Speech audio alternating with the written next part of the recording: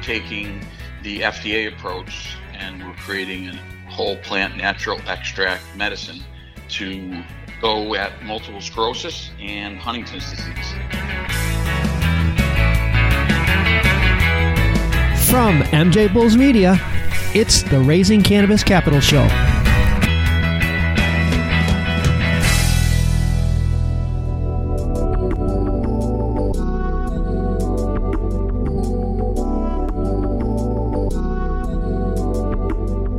Today in the Raising Cannabis Capital series, we are joined by Dwayne Boise, the CEO of MMJ International Holdings. Dwayne, welcome to the show. Thanks, Dan. Thanks for having me today. Well, MMJ International Holding Companies is a pharmaceutical company, and you're in the process of creating some cannabis-based medicine to help people with some really serious diseases. And we're going to get into all that. But before we do, I thought we'd take a minute to talk about what I think is a kind of a confusing topic, or it's confusing to a lot of people, but I'm afraid it's going to have a gigantic impact on our industry, and that's drugs versus supplements. I mean, the FDA and the FTC clearly define the difference, and they clearly define what you can and cannot say about each of them.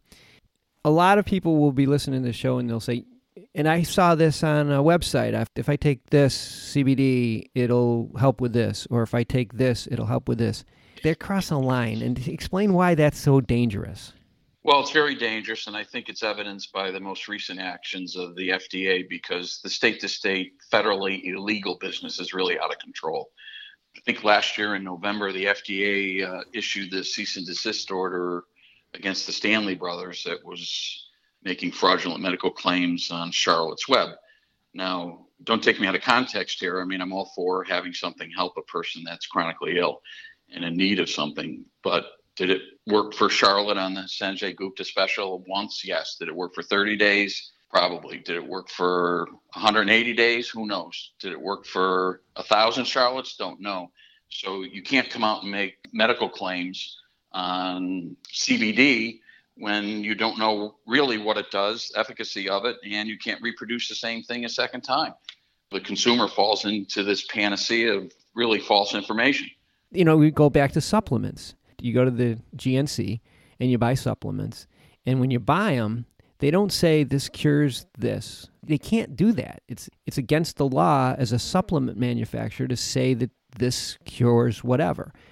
So as it stands right now, a lot of the companies have kind of ventured off the ranch and have started making medical claims. It doesn't matter whether there's evidence to support it. It hasn't gone through the proper channels. It is not recognized by the FDA as being medicine. And they're going to get in trouble. And that's why, what you're doing is going to take more time. It's going to take a lot more money. But when you're finished, you will be able to do a lot of the things legally that companies right now are doing illegally. Is that correct? That is correct. I'm aware that there's going to be more enforcement actions coming down from the FDA and the DEA. And we want to be on the right side of that. There indeed is a outlined approach by the federal government to create a medicine and prove to the FDA that we can do it consistently, give or take 3 to 5% variance each time, and that we align the production of that medicine to a chronic disease that we know by all the anecdotal evidence we're seeing on the street in the different states that have approved it, that it works. In short, we're taking the FDA approach and we're creating a whole plant natural extract medicine to go at multiple sclerosis and Huntington's disease. Mm-hmm. And the FDA has put very stringent protocols on us on the development process. We are delivering the medicine in a gel cap form similar to an Advil. We are going through all the necessary clinical trials and research and analytics.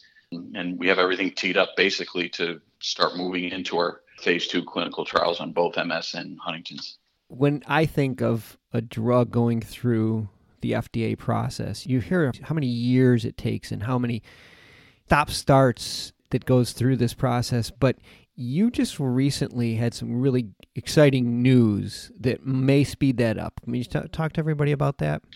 So I think it was about 2 months ago, the FDA had awarded us orphan status. And orphan is not the age of the patient population, but it's the size of the population. think back in the 70s, they put this legislation in place that if you have a small population, meaning 200,000 patients or less, that you could apply for an orphan designation, which gives you several benefits. One of it is that it speeds up the process and gives you priority reviews on the outcomes from your clinical trials.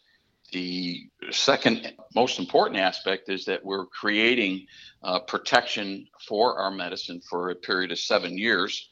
I say it's a de facto patent on a Schedule I substance, which otherwise can't be patented. Couldn't defend the patent in a federal patent case. The federal government actually comes in and defends the exclusivity of that drug, again, for the labeling. And we will get a reimbursement back from the federal government, potentially up to $2 million to offset the cost of the clinical trials. Wow. So that is a very significant benefit.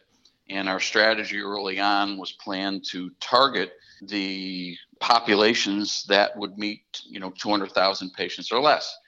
Huntington's disease in the United States, there's 40,000 or less patients, which is why we were awarded that. As far as your channels, what have you've done so far to secure all of the products that you need to do the testing? Is all that stuff, is that all ready to go? So we've identified the specific plant genetics. We've gone through all the required FDA extractions and analytics. We have stability done on the extracts, both for the THC and the CBD. Hopefully within the next 30 days, I'll have a DEA permit to ship from our analytical lab in Canada into the United States, and I believe that's a first, to a Schedule I facility that will start to manufacture our gel cap and do the very specific analytic requirements that the FDA is asking us to perform on stability. You've raised some seed money to get it to this point, but now this next phase is going to be really expensive. What's your plan for covering the cost? Can you tell us a little bit about your capital raise? So we've raised approximately $3 million to date, spent most of it getting to where we're at. All our filings with the FDA are in order. I expect to get one more award within the next 2 weeks from the FDA, and that's a fast track designation for the multiple sclerosis clinical trials. So we have everything teed up, ready to go, both in the multiple sclerosis. I have physicians ready, the universities, the hospitals, and the patients assembled. And this next raise will be to actually offset the cost of the clinical trials. And how much are you raising? The Huntington phase 2 we anticipate to be around $4 million. If we receive breakthrough status, which we anticipate, again, that'll shorten the timeline that we'll have to operate under the FDA guidance. Ideally, to do both studies and get them both completed through phase 3, we'll need $15 million, and we have budgets and everything outlining all the finite detail of those. Well, I mean, there's a couple things about this deal that are unique to it and also very attractive. One is this is a cannabis investment opportunity, but it's not going to be affected by cannabis laws if they change. Because this is about creating a drug. You're not going to be impacted by it if the laws change. And this, the other one I love about it is the barriers to entry in this. I mean, once you get this drug, and if you have a 7-year, did I hear you say you have a 7-year monopoly on this once you get it? Absolutely, yeah. Once the FDA approves us for the labeling, we have 7 years on that drug that nobody can come behind us. So, gotten and obtained this orphan drug status, that you've actually created that de facto patent for your medicine. Yeah.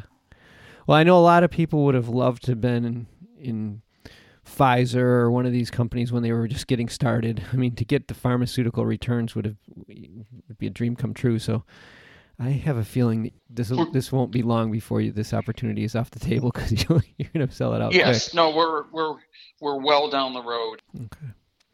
Well, we've been speaking with Dwayne Boise from MMJ International Holdings, and I have all their information, including their investment deck, on the MJ Bulls website. Dwayne, this is very important work that you're doing, and I appreciate you sharing it with us today. Well, we're working hard at it, and we do have an experienced team from Big Pharma that's done this before. So we're knowledgeable on the process, and we're moving the ball down the road. So I really appreciate the opportunity to talk to you today, Dan, and look forward to you reaching out to us again and getting an update, and any investors that may want some further information, I'd be happy to speak to them. Yeah, definitely want you back on the show. So good luck with this. Thanks so much, Dan. Have a great day now.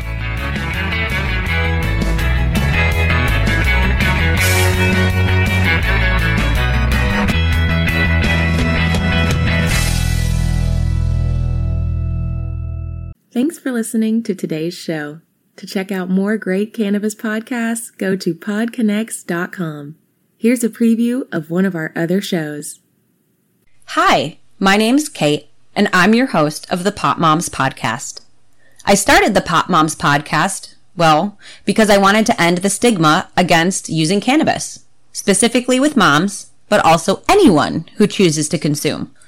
I strive for a balance of humor and education, along with some pretty rad guests, to help combat social biases that come with consuming cannabis.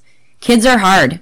Join me for regular podcast episodes packed with parenting hacks, real-life stories, and of course, my favorite cannabis products. The days are long, but the years are short. So roll another J and take a deep breath. Keep blazing and stay amazing.